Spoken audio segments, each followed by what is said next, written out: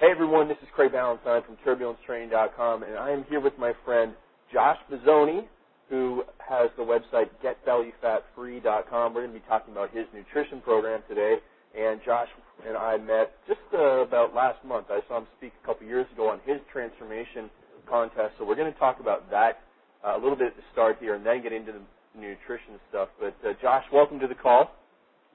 Thanks, Craig. Thrilled to be on. Yeah, good, man. It's really good to speak with you again. Josh had a great seminar for a whole bunch of fitness guys, and we all met down there, and it was a really, really great time down in Austin, Texas. So thanks for doing that, man. Yeah, it was great to have you and to meet everybody, and we all have similar goals and to help people. So I like hanging out with people that like to help people.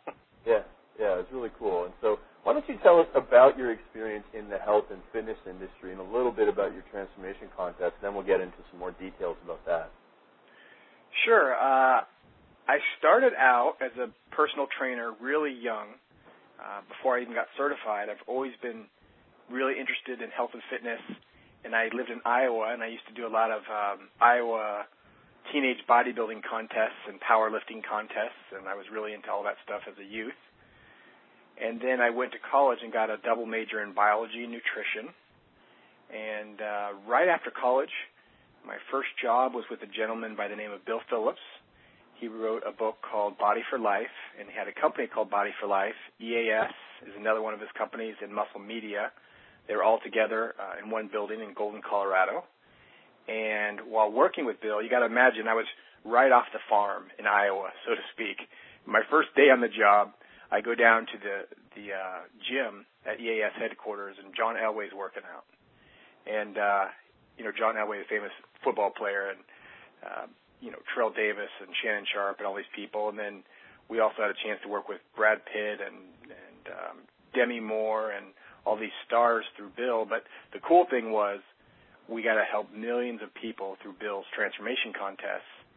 And it was just a great education, a great first place to begin working. And since then, I started my own publishing and nutrition company about 12 years ago now. So I've been doing this as a passion for quite a while. Yeah, it was really cool. The connection with Bill, you helped get a connection that got me the interview with him, and so a lot of people listening to this call have heard my interview with Bill about the transformations, and so everyone's pretty stoked about this stuff. Now, Josh, you have ran quite a few contests in the past, so why don't you tell us your top transformation tips? And when you do that, keep in mind that there's a lot of beginners on the call who want a nice quick start, and then there's also a lot of listeners who are at an advanced stage or ready to make that advanced transformation, and they really want to get maximum results for those after photos. So top tips for both beginner and advanced. Well, I was a judge for a lot of Bill's contests. I was one of the transformation judges, and he had a movie called Body of Work, and I was actually one of the judges in that movie. But from a judge's perspective, the first thing is just to make sure your photos are clear and there's no clutter in the background, because judges don't even look at the photos that much if there's all this clutter and you can't see the transformation. But are you asking for nutrition tips for a transformation, or? I would say, for the beginner, what are some of the things they can do? They're going from 0 to 60 overnight. So someone's been really struggling. They're eating fast food. They're overweight, they're tired, and all of a sudden they see this, whether it's my website or whether it's your website or whether it's a magazine, they see this and they go, okay, I'm going to do this. That person looks just like me. They can do it, and I can do it. What are the first steps? Obviously they're going to need workout and nutrition program, but, what are the most important things that a beginner should do at the start? Yeah, a beginner should do this, in my experience. We're all a product of our environment. So most people's kitchens are a mess. I mean, you go through most people's kitchens in the world today, well, in America at least, and you find all this processed food and all this junk food, these chips and these frozen pizzas and these chocolates and ice creams, and I mean, it goes on and on and on. They're full of what I call obesity additives, and obesity additives are basically chemicals, man-made chemicals, that a lot of science and research has shown adds a lot of fat to the body. It makes it very unhealthy. It makes you susceptible to a lot of disease. So anyway, the first thing to do, first step, would be to go in your kitchen, get your family support, and make a family event out of it.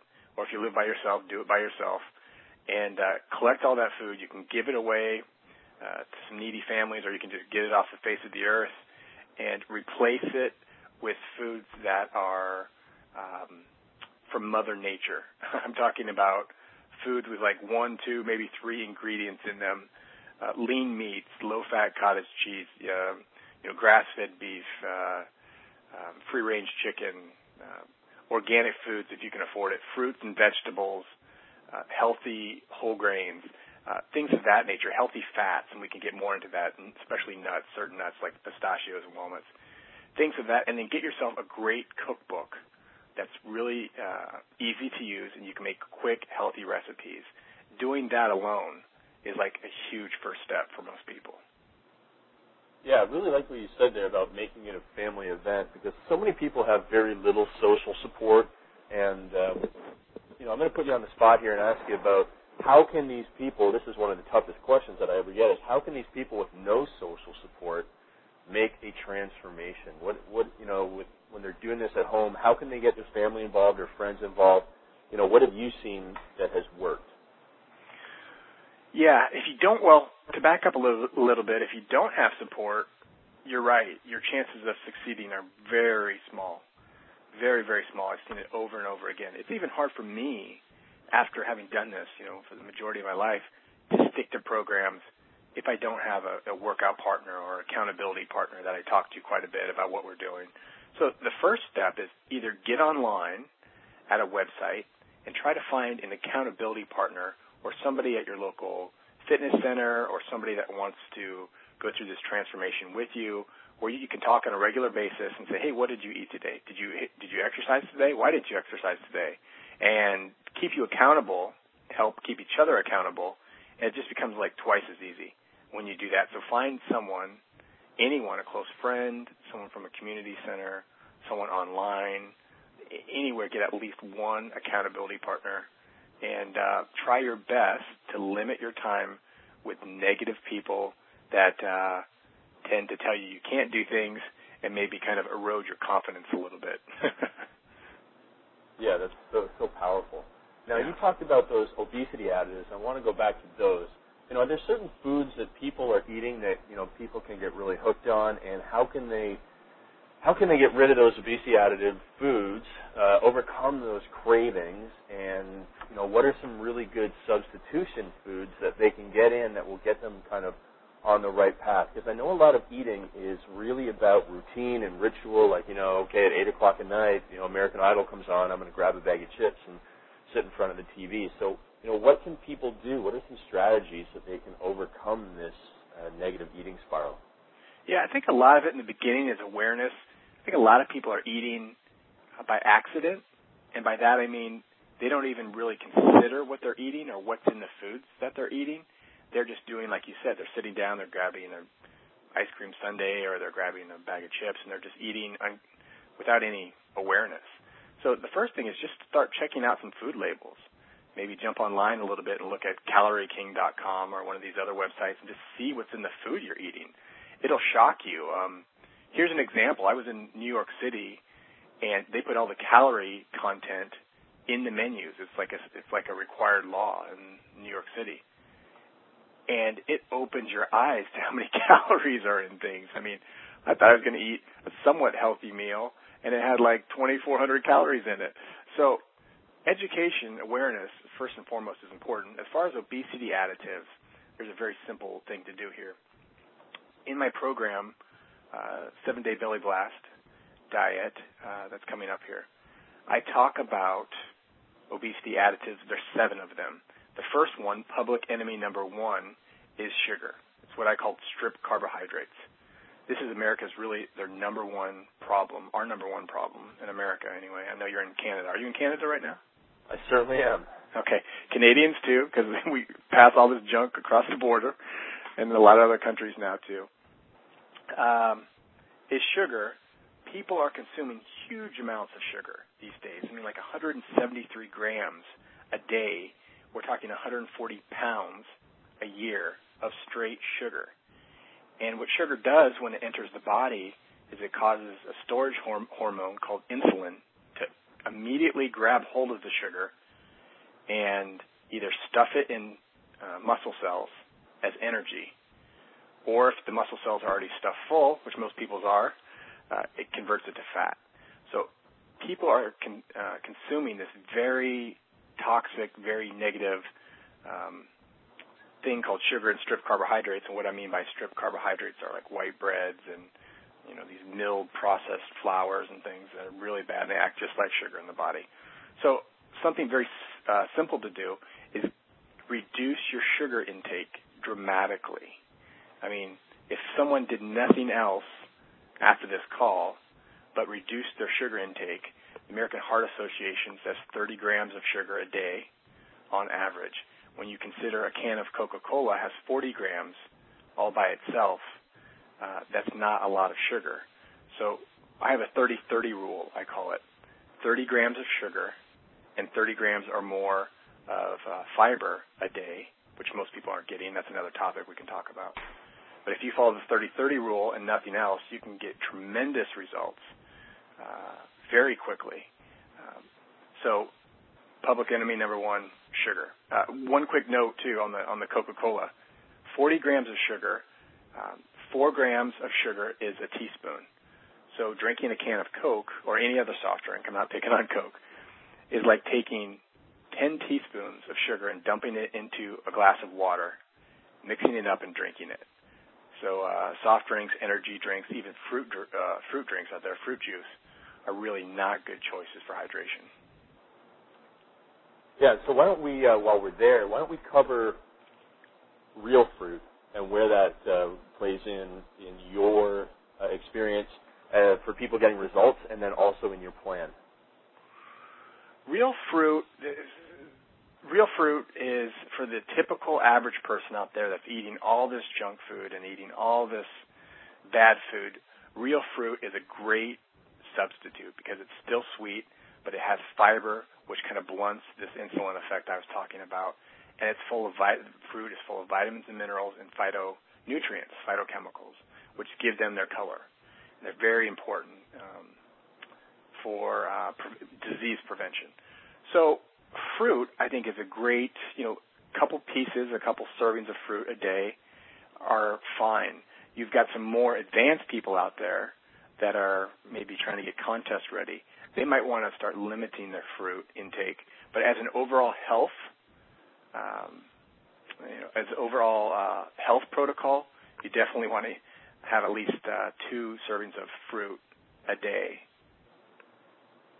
And to get those 30 grams of fiber, is there some foods in there that, when most people hear that word, they go, oh my God, it's going to be some type of crazy, Metamucil drink. What can they do to really enjoy the foods that they're eating and to increase their fiber intake? Because I know that the average American is getting 12 grams, 13 grams of fiber per day, which is significantly below what's recommended, and not only for fat loss purposes, but to avoid cancer, which is a really, really big thing. Yeah. So here's the deal with fiber and how it plays a role in weight loss and everything else. A lot of people don't realize it, but, back in the caveman days, we were eating 60, 70 grams of fiber a day. So we were eating a lot of fiber. And if you're eating a lot of fiber, your digestive tract works as it's supposed to. Okay, you clear your body of what I call toxic waste. And in my new program, I tell people that they can lose up to 10 pounds in 7 days. Now, that sounds impossible, but what I'm talking about, and I clarify, is including excess water, including this toxic waste that a lot of people have in their digestive tracts, and including fat over 7 days. A lot of people that only are eating 7 grams of fiber a day or 8, 9, 10 grams of fiber a day, their digestive tract just holds on to this food they're eating in a very inefficient manner. So they have really pounds of undigested food. It's not a pretty topic to talk about by any means. But that fiber helps to cleanse out your system, and it's important. It's also important for nutrient uptake. If you're taking in nutrients, but your digestive tract is just full of this toxic waste, you're not going to absorb the nutrients like you should. So getting at least 30 grams of fiber a day is going to help with that tremendously. A lot of women talk about this pooch area, and guys talk about this belly bulge. It's not all fat. You really need to take that fiber, and you'll feel healthier. You'll absorb more nutrients. You'll have proper digestion. You won't get all this bloating and stuff. You won't be as likely to anyway, unless it's a food allergy, but that's another subject. But, so fiber is vitally important, 30-30. 30 grams or less of sugar. Unless you're an athlete, there's something I call a sugar loophole. Unless you're exercising, which we can talk about, 30 grams or more of fiber. Perfect. Awesome stuff.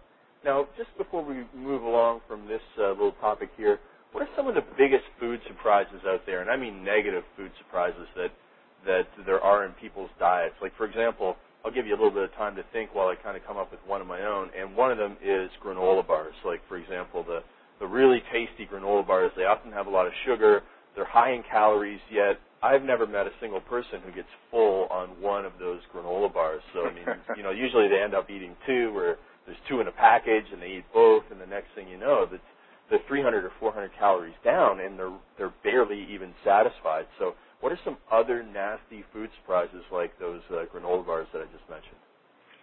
Man, anything they say, the first thing that comes to mind is Lay's potato chips. You know, the old commercial, you can't eat just one.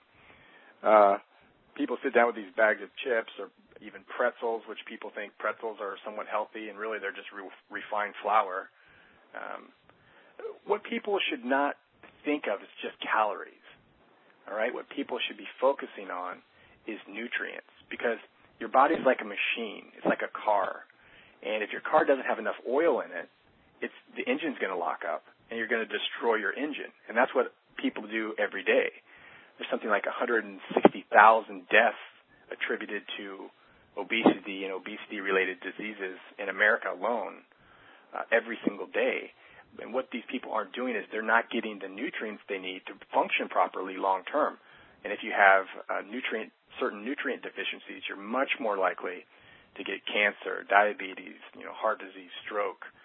List goes on and on. So rather than just look at calories, you want to try to choose these natural food choices that are going to give you the most bang for your buck. They're going to give you all these nutrients and vitamins and minerals right in the foods there without having to supplement your diet. But other things besides granola bars, a lot of people think tofu is healthy, and it's not necessarily healthy.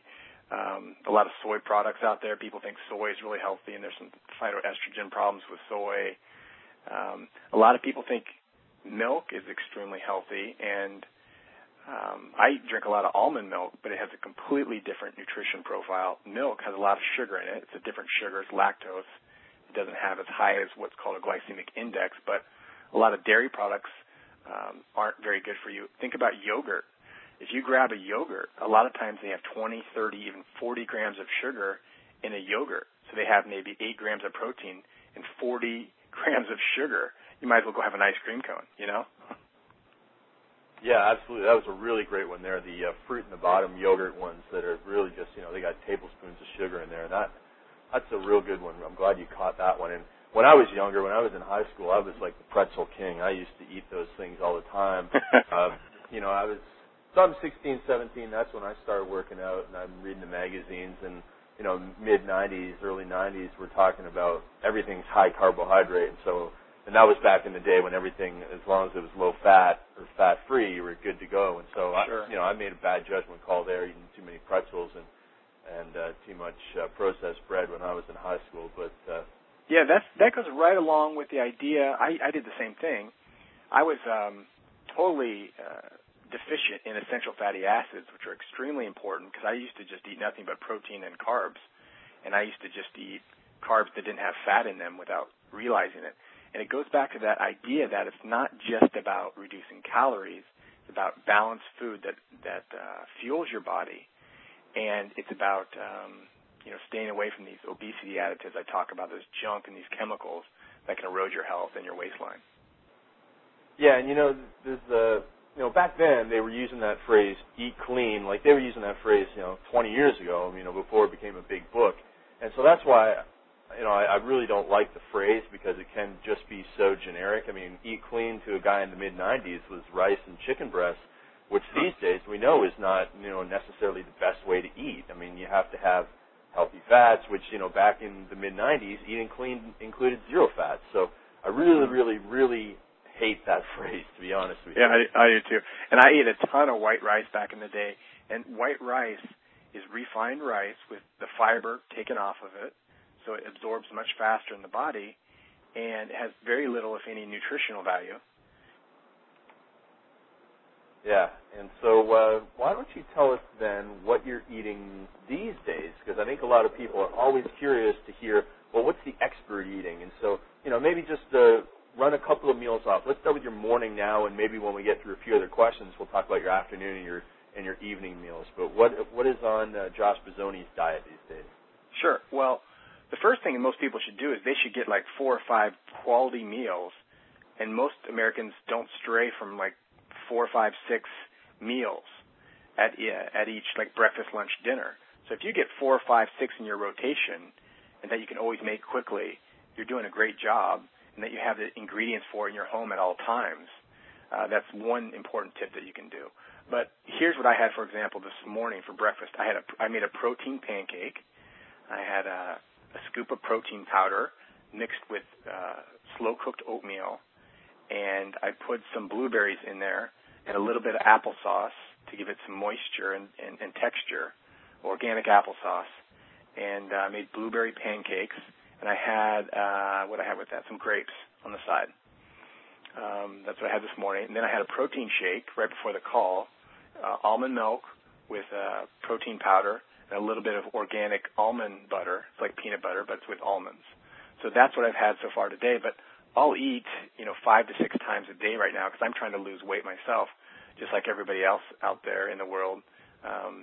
I go through stressful times. My weight will fluctuate, but the good thing is I know how to get it back in control. But that's just an example of what I'll eat today. Tonight I'll probably have grilled salmon, and I'll have a medley of vegetables that have a lot of colors in it. People should try to eat the rainbow of food colors in a day. So if you think about the rainbow and all their colors, try to get fruits and vegetables during the day that cover that rainbow spectrum. Make sure it's not, purple Cocoa Puffs don't count, right? It's got to be like natural food. And you'll get a lot of the vitamins. Skittles? Skittles don't count. Okay. All right. You get the vitamins and minerals you need if you're eating that rainbow, so to speak, of fruits and vegetables. All right. So you made a really great point that people should have the recipes and the ingredients for 4 to 6 meals. So, like I've got my 4 to 6 breakfasts I can create anytime. I got my 4 to 6 lunches. I got my 4 to 6 dinners that the family likes and that suit my program. And, if the world's coming to an end and, there's floods and I can't get to the grocery store, at least I know I can make this and stay on track. So do you have, are you going to have recipes in your program, or, where would you recommend finding some? Or where would you recommend finding these 4 basic, standard meals for each one of your main meals? Well, my program, the 7-Day Belly Blast Diet, does come with a cookbook. And I think the important thing with any meal is that it's fast, especially in today's busy world, and it's balanced. And we can talk more about balanced. But you can find cookbooks online. There's all kinds of great cookbooks out there. Eating for Life cookbook. Bill Phillips is an old cookbook. You probably have some, Craig. I don't know if you do, or some of our friends like Mike Gary and people do. But the important thing is you find at each meal, like you were saying, 4, 5, 6 meals that you can just keep in your rotation, and they're quality meals. So here's an example for breakfast for me. Here's what I'll have basically every day of the week. I'll rotate it between about 3 or 4 breakfasts. And I love these breakfasts, so it doesn't bother me. I'll have protein pancake like I did this morning. I'll have an egg sandwich, which I use whole grain English muffin, an egg, a little bit of turkey sausage, and a little bit of cheese, very low in sugar.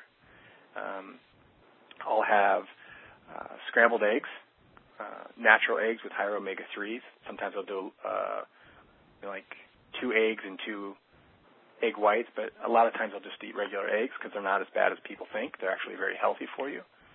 So I'll have eggs with whole grain toast and maybe half a grapefruit. Those are 3, and then a lot of times I'll have oatmeal with a protein drink on the side of it. And the oatmeal, I just don't eat plain oatmeal. I put walnuts in it. I put blueberries in it. So those are some belly fat killing recipes, I should say, or meal ideas for breakfast. There's 3 or 4 of them right there. I just rotate them, and it really takes all the conscious effort to have to think you have to come up with new recipes all the time. Yeah, that's great.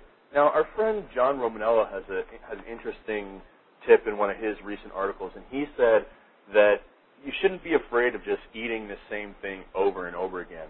And I know that's going to work for certain mindsets. What are your thoughts on that? Who does that work best for? You know, there's certainly different personality types that get into transformation contests. Tell us a little bit about that. Well, it's hard to argue with John because he he looks so good. Such a muscular guy. But here's what I think on that. As long as the meals that you're eating are high-quality, balanced meals that cover the nutrients you need, otherwise you can eat yourself into a nutrient-deficient state. For example, if you're eating the same foods all the time that are low in vitamin C, never happens anymore, but you'll be walking around with scurvy here in a couple of months, which is a vitamin C deficiency that used to happen back in the old days. But yeah, I think you should stick to the same meals, but they've got to be really balanced, and you've got to have a lot. If there's one thing I would change, it's the fruits and vegetables. Make sure you're getting different colors of fruits and vegetables quite often, just to make sure you're getting that, vitamin and mineral content, those phytonutrients that you need so much. Very cool. All right, now, another great thing that you told me, I really, really, really like this quote that you gave me. It said, "You can't outperform your confidence when it comes to weight loss." Can you explain what you mean by that? Yeah, I don't think you can outperform your confidence for long. Some people can do it for a short amount of time, but I don't think you can outperform your confidence or your self-esteem, if you want to call it, in anything in life. A lot of people have what I call deservance issues, and they have confidence issues.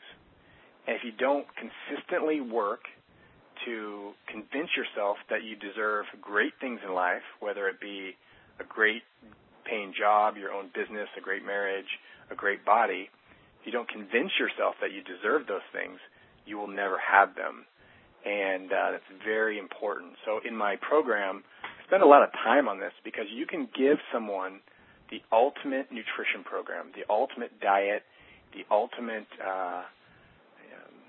exercise program, but if their self-esteem and their confidence sucks, for lack of a better word, they're just not going to get results. I've worked with so many people over the years. I mean, tens of thousands, if not hundreds of thousands of people, and I see it over and over again. People who have low confidence, they just never get results. So with them, I really don't even spend a whole lot of time on nutrition or exercise in the beginning. I spend a lot of time having them do simple little exercises like reminding themselves of great things that they've done in their life that they never thought that they were able to do. And I have them reminding themselves of characteristics that they like about themselves. And that sounds a little foo-foo-y, but it's really important, man. I mean, all of us know people who say, I'm going to start a business and do this, and they just never get around to it, and they're worst enemies themselves. So I spend a lot of time with that in the program. I know it's vitally important. Very cool. And you know what, I'll speak for the people listening on the call. They really appreciate that because it is super, super important to have that right mindset. And a lot of people are going to struggle, and they may not succeed with their first transformation. We see a lot of people, talking about that on my Facebook page. And I like to point out that if you read the success stories of our winners, it always seems to be their third, their fourth, their fifth, their 20th attempt to lose the body fat. Is there anything you want to mention maybe on perseverance and give some great motivation tips to our listeners? Yeah. I've seen a lot of transformations in my day, and persistence is really important. Planning and tracking what happens is really important, and then making adjustments on the fly depending on what is and isn't working for you. Surrounding yourself with a group of like-minded, uplifting people that can help you build your self-esteem and keep you accountable and you can share with as well is vitally important during any physical transformation or any transformation process in general. My friend and mentor Bill Phillips in his new book talks a lot about kind of cleaning out your own closet in order to achieve. And he talks about people who walk around with all kinds of anger towards people and resentment and shame or regret in their own life, have a hard time achieving good things because they get in their own way. So if that is someone listening on the call, they should definitely make every effort to try and rid themselves of those feelings, because the greatest achievers and performers I know of out there are people who are they're full of gratitude, they're full of happiness, and you can build those characteristics in yourself no matter where you're at today. It just takes some effort. It's like building a muscle. So I just wanted to point that out a little bit. You can overcome those things. That's very cool advice. Appreciate that. Now, you mentioned something there. You mentioned the phrase tracking, and I'm going to ask you how important this is, how you see your transformation contest winners in the past. How much time did they spend on tracking? What are they tracking? Are they tracking just their nutrition? Are they tracking their workouts? Are they tracking even more than that? What is the most important information that we need to know about this topic? If you fail, what's the saying? If you fail to plan, you're planning to fail, right? Yeah. And there's nothing I've heard that's more important than that. It's so true. I write down what I eat when I'm in a program where I'm trying to get really fast results. I write down everything I eat. I've been doing that, for last month or so now. And just the mere fact of writing down what you're eating has great effects. There's been scientific studies I've shown that people that just write down what they eat and they hold themselves accountable if they write down everything they eat, they lose weight.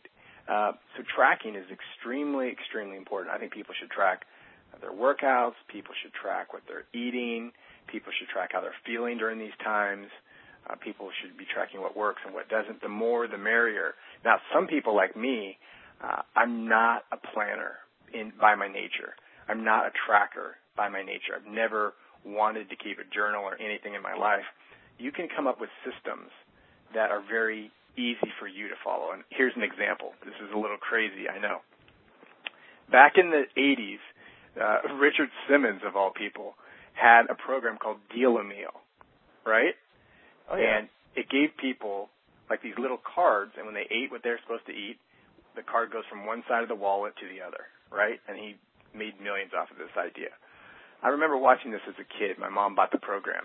Well, I do something like similar. I'll put anything in my pocket, like quarters, nickels, dimes.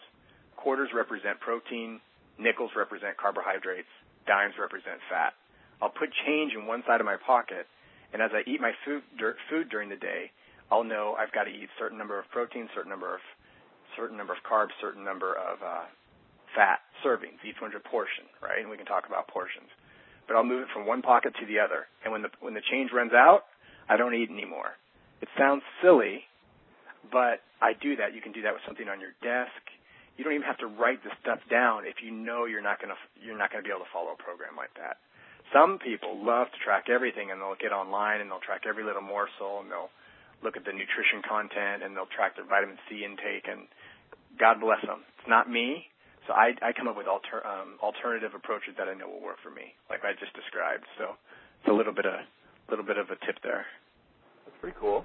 All right, now we've covered a lot of good stuff for beginners, but let's talk about the best way for people to determine how many calories they need. If they're going to go to that level, and I'm not even sure if in your program that people are going to need to, because they're going to be focusing on those whole natural foods, but what are the best ways for people who are just getting started to get a good idea of how many calories they need?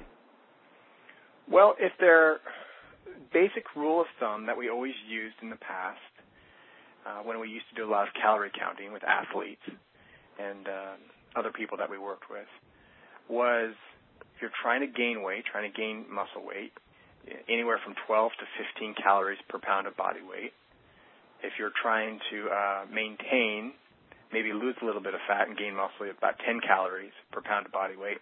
And if you want to lose weight, you take your body weight times the number 8. Very simple way to determine how many calories you need, and it's very, very general. Your age, gender, the amount of exercise you're doing on a daily basis, all, of course, affects that. But those are some general numbers. So if you weigh 200 pounds and you want to lose a little bit of fat and maybe gain a little bit of muscle, you're at about 2,000 calories a day. So those are, if you want to lose weight, you're at 8. Those are really general guidelines. Problem is, I've seen over and over again, most people won't track calories. People who are advanced and love to go to the gym and love nutrition, they'll track their calories. Other people won't. So that's a challenge, and why I recommend people count portions instead, like I was talking about earlier. The other problem is a calorie is not a calorie. There's something out there I call the calorie myth. And the calorie myth is that every calorie, no matter where it comes from, is a calorie in your body and it acts the same way, but it's really not the case. For example, if you have 100 calories of, let's say, chicken breast, your body will use 20% of those calories to digest the protein, because protein is a very complex molecule, very complex nutrient. So 20% of the protein will be used to digest and assimilate that protein calorie, and those protein calories you just ate. Whereas like white flour or sugar, it really doesn't have much of a thermic effect at all. Your body will just absorb it, and fat's pretty low also. So the thermic effect of food is something to keep in mind. When you have something like oatmeal, slow-cooked oatmeal, it'll have about 10% of the calories that you consume will be used to digest and assimilate the food. So there you go again. When you eat more complex, natural foods that take your body work to digest, you'll actually burn more calories in the digestive process. We're not talking about like 1% or 2%. We're talking about as much as 20%. So in my new program, I incorporate that as well. It's not just calories, not just this calorie myth, but it's actually combining foods the right way so you can help burn a lot of the foods that you're eating just in combining them the right way. Very cool. All right. What else can we go over here? Well, you've mentioned one of your obesity additives. Why don't you give us a couple more that are really important for us to discuss? Yeah, there's quite a few. Caffeine is another one. I have 7 obesity additives. But caffeine's one of them. Caffeine's great. It can actually help with lipolysis or the breakdown of fat in certain amounts. But the problem is you get these energy drinks out there that people are drinking by the gallons these days. Not only do they have huge amounts of sugar, I think one of the energy drinks I looked at recently, Rockstar, I think it was, had like 65 grams of sugar in a can. Well, I mean, those cans are huge, yeah. Yeah, they're big cans, but people are drinking that stuff. And kids that stuff, which is, I mean, adults, you make your own choices, but kids are being cheated there. Yeah, and even Gatorade. The average American does not need the sugar in Gatorade. Granted, athletes who are refueling during the sugar loophole period, I call it, and even people who are working out intensely can certainly, indulge in something like that. But the average American shouldn't be using that stuff. I was at the gym the other day, and I saw this poor woman walking. She was probably 50 pounds overweight, and I feel bad for people like that. I mean, I used to be overweight in the past, and I have a lot of empathy for them. And she was drinking in front of her on the treadmill with a Gatorade and an energy bar. She probably walked for half an hour. She drank the whole Gatorade and ate the energy bar because she needed energy while she was working out. That was her mindset, right? That advertisers had convinced her that's what she needed. She probably consumed 600 calories. Well, and she exercised for 30 minutes and probably burned 120 calories. So people got to be super careful what they're consuming in the name of energy. Fat is energy. All this body fat around us, that's stored energy.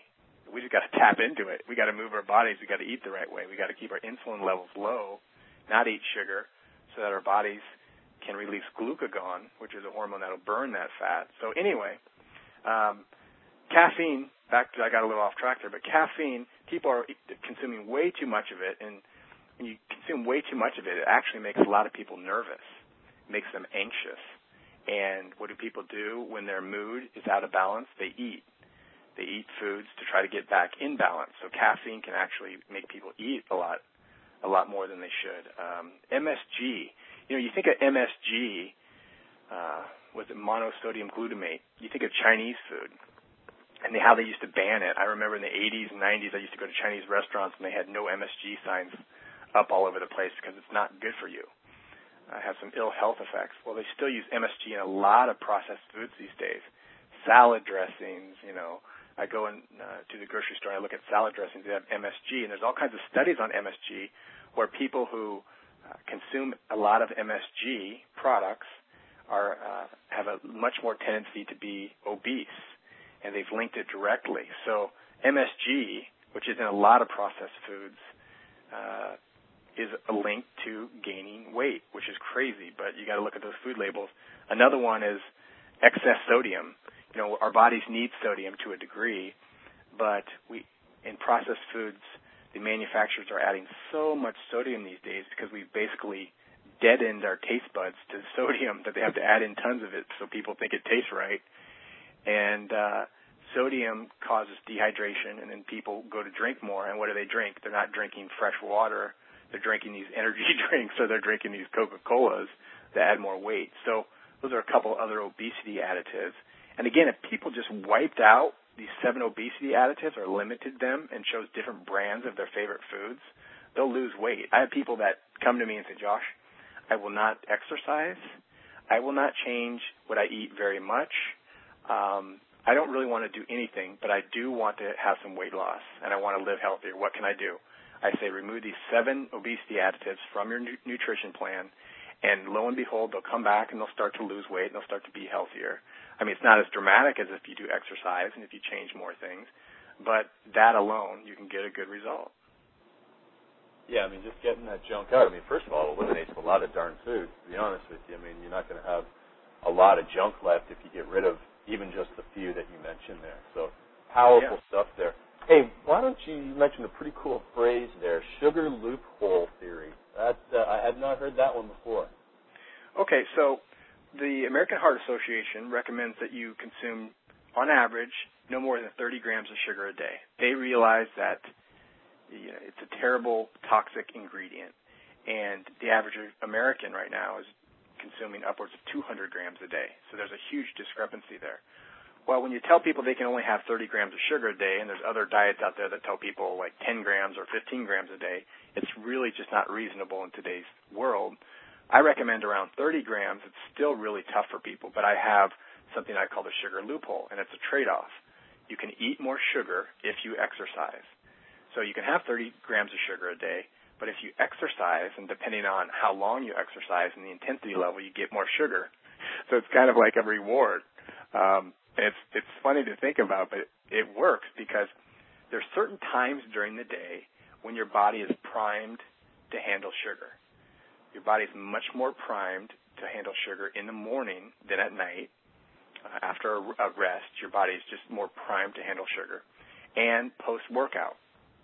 So if you go and exercise intensely, your body will take the sugar that you consume, and it will drive it into muscle tissue and replace the energy that you just used. And it'll store it in muscle tissue as an energy source called glycogen, right? So that's the sugar loophole. If you want to enjoy more sugar, you exercise. And if you don't exercise, you shouldn't be enjoying more sugar. So it's a little trade-off there. And I go through the exact amounts in my program and how to combine it with protein. And there's some faster absorbing proteins like whey protein, and the amounts that you should be consuming after a workout to help repair the damage that you did to your body during exercise. But it's the little sugar loophole. It's kind of a cool little way to get more sugar if you want it. Okay, cool. And I know some other coaches that have said, I don't mind if my clients, even have Skittles after training. It's pretty funny. And he was talking about his figure competition girls. So it just shows you the power of exercise on sugar metabolism there. So yeah, and it's funny you mentioned that, Craig, because I'm like a sugar addict. Okay, I'm as far as ice cream goes, I'm like I should go to Ice Cream Anonymous or something. I'm addicted to ice cream, I will do my very best not to eat it, and I maybe have it once or twice a week. But when I have it, I always try to time it right after a really intense workout. And I know that that's a sugar loophole, that sugar is more likely to be stored in muscle tissue. So if you've got one of those things, chocolate or something that you're not going to get out of your eating program, no matter what, someone would have to tear it from your clause, so to speak, think about eating it post-workout. Well, you must have gotten rid of some of the sugar from your diet. So is there any overcoming craving tips you can pass on here? Yeah, I've had severe cravings. First of all, like everyone in my family and my extended family has been obese or morbidly obese at some point in their life. So I have terrible genetics. In addition to that, I'm not a tall guy. So, you know, if you got somebody who's 6'4", they can put on 20 pounds, you can hardly notice. You got someone who's 5'7", 5'8", you put on 20 pounds, you look like you put on 50, right? So, just the surface area idea there. But, yeah, here's what I do to battle cravings, sugar cravings. I eat 5 to 6 times a day. There are studies that show that when you eat 5 to 6 balanced meals a day, you balance your blood sugar levels. Now, and you don't get hungry and you don't get these wild cravings. People come to me and they say, Josh, I cannot stop eating. I am like craving food constantly. And lo and behold, I find out they're eating tons of sugar and they're only eating like 2 meals a day. And your blood sugar levels are on a roller coaster ride and it causes these huge cravings. So you can balance that out. Everything is about balance. It comes down to balance when it comes to the human body. It's always trying to reach a homeostasis. It's trying to reach a balance. So the way you help your body and the way you trick your body is to consume 5 to 6 meals a day with protein, slow-absorbing carbs, and healthy fats during those meals, spaced anywhere from 2 to 3 hours apart, and you will balance your blood sugar levels, and it'll help tremendously with cravings, any type of cravings. I have people do this, and 48 hours later they'll come back and they'll be like, oh my gosh, my cravings have gone down like 75%, just by eating frequently throughout the day and eating the balanced foods at each one of their meals. Another thing you can do is exercise. I think of exercise like a jackhammer when it comes to cravings. A lot of people crave foods because of these emotional, they're trying to reach a balance in their emotional state. They're depressed, they're stressed out, they're anxious, something's wrong, and so they eat. Well, if you replace that with exercise, which can release these feel-good hormones, you can really accomplish the same thing without feeding your emotions. The other thing is water. Most people walk around in a state of mild dehydration, and if you're dehydrated, your mind will send a signal to your stomach that says, I'm dehydrated, I need something to drink, but your stomach really interprets that as, I'm hungry, I want to eat more. And so if people drink enough water, a lot of times their cravings will decrease. So take your body weight divided by 2, and that's how many ounces of water you should try to get a day. For me, I weigh about 180 pounds right now, so I'm looking at 90 ounces of water a day, which helped me tremendously with cravings. And the final thing is vitamins and minerals. If your body is deficient in a variety of vitamins and minerals, your mind, your brain will basically be screaming to your stomach saying, eat, we need more vitamins and minerals. We're dying over here. And you'll go to eat, and if you're eating a typical American diet, you'll eat foods that are completely void of the vitamins and minerals that your body is demanding. And so you keep eating and eating because you're never giving your body truly what it needs. So your body keeps sending starving, craving signals to your stomach.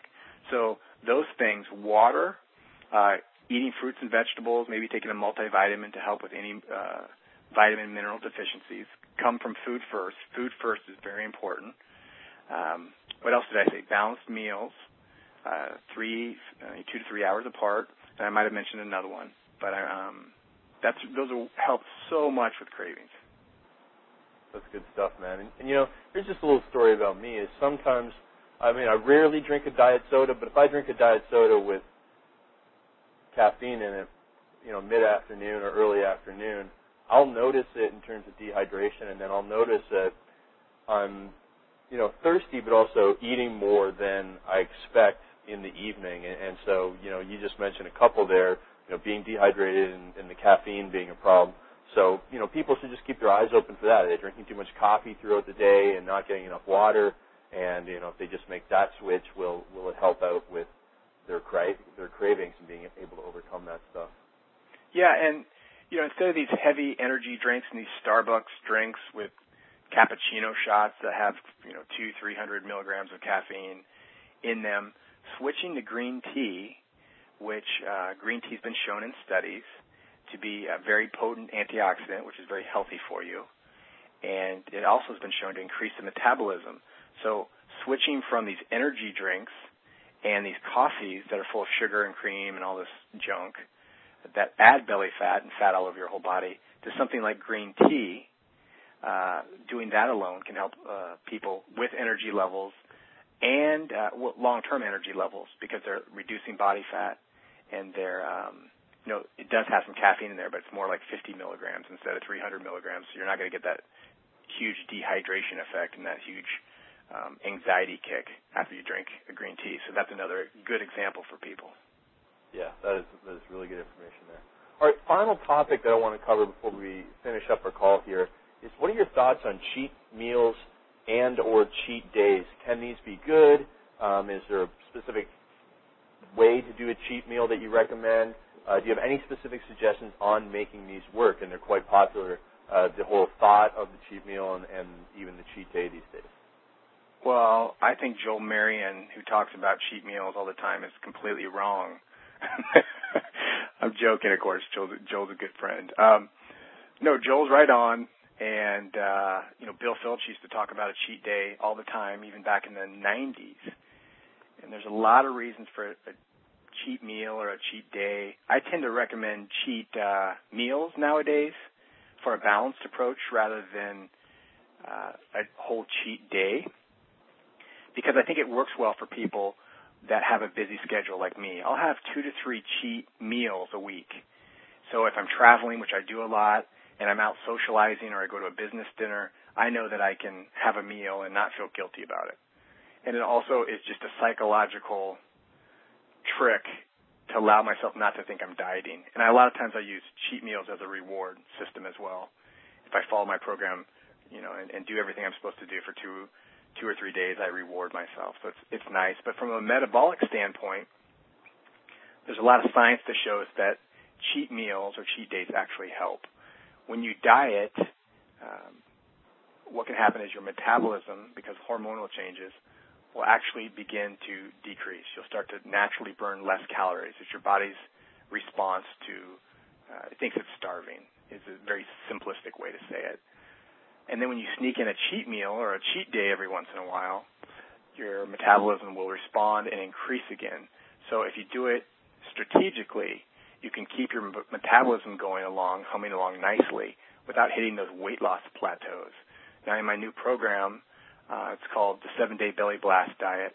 I'm changing the calories every 7 days, and it goes through a cycle. Now, it's not just a 7-day diet and you're done, but every 7 days we change the caloric structure of what you're eating in an attempt to trick your body into not hitting a weight loss plateau. So you keep releasing those calories, so to speak.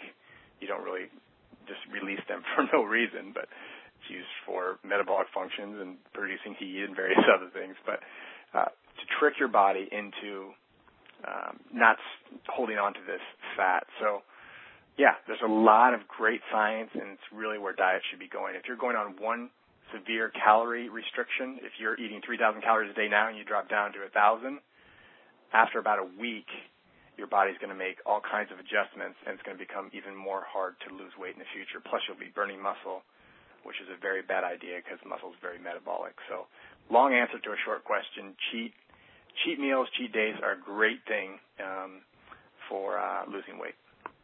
Very cool. Appreciate that. And, sometimes short answers or short questions do require longer answers. So, this has been really, really cool. Really, really practical stuff. Eye-opening stuff, especially about the obesity additives. Very sensible. Also, you got a lot of good judgment in there, and, I certainly can appreciate that this is going to help a lot of people. So thank you for being on the call. Yeah. Yeah, I want to thank you, Craig. Thank you for coming down. And just mention again that my 7-Day Belly Blast program, my diet, is going to be launched soon. It might already be launched.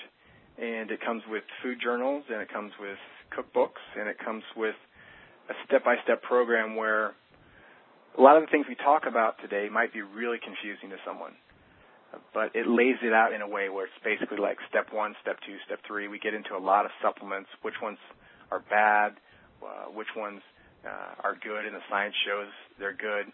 We get into a lot of weight loss scams out there, what you should avoid, what you shouldn't waste your money on, and just gives you a very balanced program that you can get really fast results. And as I mentioned before, some of my clients have lost up to 10 pounds in the first 7 days, 10 pounds of excess water, 10 pounds of this toxic waste that's in their system because they're not eating enough fiber, and also fat. And so those three things are combined in the 10 pounds. And if somebody's overweight, hasn't been active, it's not a stretch.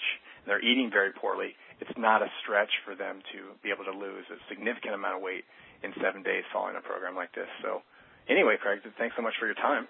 Yeah, absolutely. We really appreciate that, and can't thank you enough for being on the call, and we'll probably get feedback and maybe do another call in the future, Josh. Cool. Take care. All right, appreciate it, everybody. Thank you for being on the call, and we will talk to you soon. Bye-bye.